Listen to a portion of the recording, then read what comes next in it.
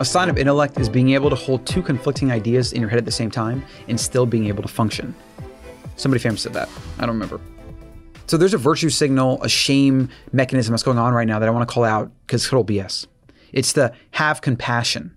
The idea that if you challenge the narrative, or you suggest something like maybe masks don't work, or maybe they're not effective, or maybe even worse, maybe they're hurting and harming because they're leading people in a false sense of security. Maybe people think they can put a mask on and so they don't wash their hands. There's literally a million maybes and a million questions that should be asked. Because if we're going to do something like all wear masks because we think it's going to do something, if it turns out it doesn't do that, or it makes it worse, is that not something we should vet out? It's like such common sense. But this has become a virtue signal where people don't know how to respond to these really bad ideas where they claim that you don't have compassion or you don't do whatever. Me reminding people of their constitutional rights, I've had people suggest that I don't want to help, or I'm not compassionate, or I don't care about, or I'll change my mind if someone I know gets affected, or whatever it is. All that's nonsense. The millions and millions and millions of people that died, just in the United States, through all the world wars, Revolutionary Civil War, and then also humanity since the invention of civilization, have all sacrificed their lives and paid the price to have freedoms that we afford today. And thus far, the American Constitution, the Bill of Rights, these are the greatest things that humanity has invented to protect the individual and to give true freedom and an equitable future and opportunity to all people. To discount that, to trample that, to say it's for the greater good, or it doesn't matter, or you should just be okay with it, or whatever, or say it's temporary, it's never temporary. All the government does is continually take away rights, continually gain power, because government is run by humans. It just is what it is. And humans have built systems that benefit them. Those in power do everything they can to keep power and to get more power. The system itself is like Frankenstein. It's been created. Maybe there was good intentions in the beginning, and now it has been let loose. And all we can try to do is try to tame it to the best of our ability. And so all we get are Band-Aid slapstick approaches to doing that. And it just keeps running amok, keeps growing and growing and growing. Franklin said that if you give it a little bit of liberty in exchange for freedom or security, that you deserve neither liberty or security. And I'm sure I'm botching that quote, but that was back in whenever it was, 1800s, maybe 1700s, 1800s. He knew that. And the founding fathers knew these things. And that's why they fought so vehemently for something like freedom of press, freedom of speech, right to bear arms. These things were integral because it was their way to prevent the encroaching tyranny of government. Because that's all government can do. Power tries to acquire more power. That just is what it is. So to say that somebody doesn't have compassion, or that they should give up their rights, or it's not a big deal to wear a mask or whatever, you're not taking into account a lot of things. For me, the most important thing is that we just don't know. A lot of the science is really bad. There's a lot of studies that show masks don't work, for example, and there's a case to be made that it could actually be worse. I mean, you can literally take your shirt and do this. You can take cheap masks that you buy at the store for a few dollars that say not for medical use. This idea that it does anything is part of the problem. When we blind ourselves to dogma because we think it's for the greater good and we don't question any of it, that's how you get really bad. You can get very dire circumstances that you didn't plan for, and you thought you were doing something good, and you end up making it worse. So to not question what's going on or the narrative or anything is to make our ideas, and thus our world, and thus our society and our country more fragile. And we already see that's happening with cancel culture and people getting canceled for a 5-year-old tweet or a bad joke or things like that, or removing statues or changing the name of brand products and this and that. This is what every tyrannical government in the history of mankind has done. They try to alter the past, the history. They try to control the narrative. They use fear and propaganda and public shaming. They try to get the public brainwashed because then guess what? The public will spread the fear and the propaganda and the shaming. If people can't see how this is going on right now, and if you actually look at the numbers, the 2017-2018 flu season was one of the worst in recorded history, like for a very long time. Way worse than now. And some people even think that this is a remnant of that. Yet nobody did anything. We didn't know about it. It wasn't sensationalized. It wasn't turned into a weapon of fear and propaganda to let the Fed print trillions of dollars. If you can't understand the importance of questioning even things that you think are 100% right or easy or obvious or whatever, then you're part of the problem. You have a fragile worldview and you're contributing to the danger that might not manifest this year, next year, or in a few years, but maybe in 10 years.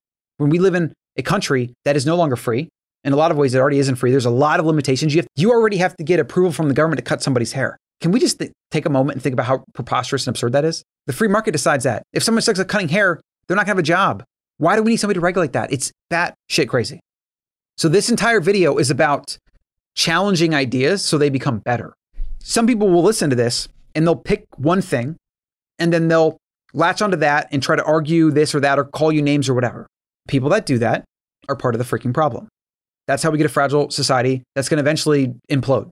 But those of us that can ask good questions and have civil discussions and that can say, that's a good point, but I think this is a good counterpoint. And so I lean this way or whatever. Like, those are the discussions we should have.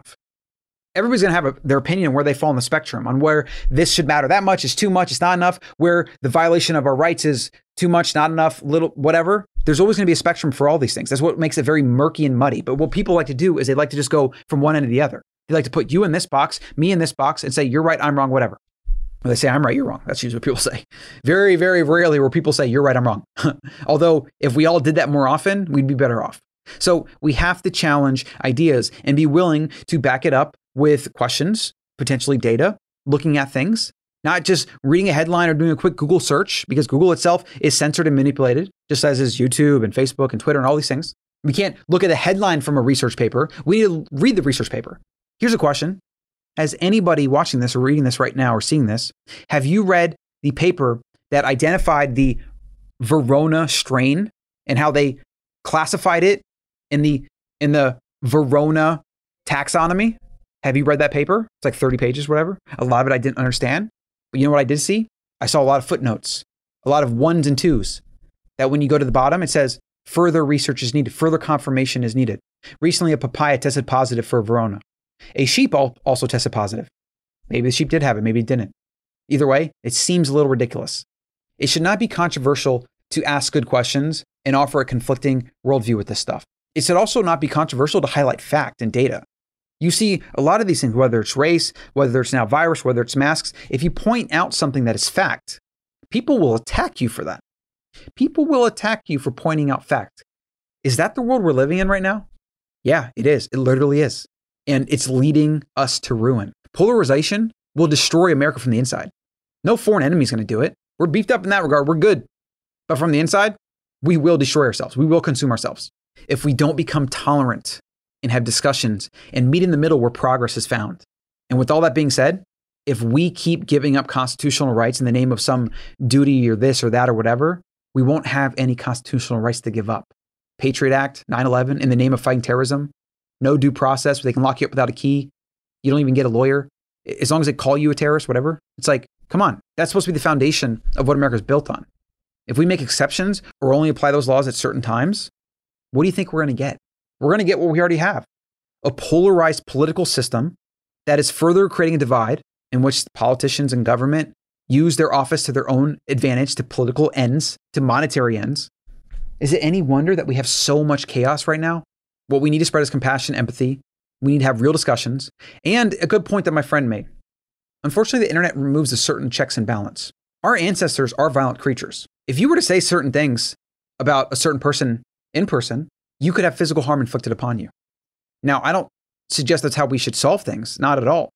But there should be mechanisms to keep people in place at times, so where they're really bad ideas or their blatant lies and accusations can have some kind of check and balance. So for example, a friend of mine was called a racist because he pointed out a lot of facts, and I know the guy's not a racist. And so he kindly reminded his friend, he's like, you're lucky that you're my friend and that you're on the internet right now, because in real life, I would punch you in the face. You accusing me of something I'm not on a serious accusation like that warrants a violent response from me. And that's his words. Don't do that. I'm not saying you should do that. But what I'm saying is, if you look at human history, we did keep each other in check because we did these things in person. So there was a kind of equilibrium that established. Yet today, with Twitter and the internet and these different things, they just go amok. In fact, they go crazy. They buy their own BS. They think their shit doesn't stink, etc. And then they attack other people and they cherry pick and they do all the things that humans are so good at doing that they convince themselves is right. Dogma, confirmation bias, hindsight bias, tons of these biases that come so naturally to our species. The internet amplifies this to the nth degree. People do not try to level up their thinking. All they try to do is disprove you and prove what they already think they know because they already think they're right. What do you think somebody like Hitler did? You don't oppose somebody like Hitler. You either go along or you're killed. Is that what we want for our society? We got to stand up for what's right. We got to say what's right. We have to speak our mind. We cannot be the silent majority. We can't let a few crazy radicals with really bad ideas that are not stress tests We cannot let them take over our culture and ruin our society and our political system, even though it kind of already has at this point.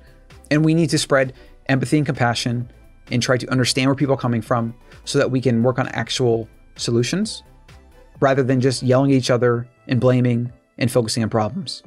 Because if we do that, we're going to keep getting more of that.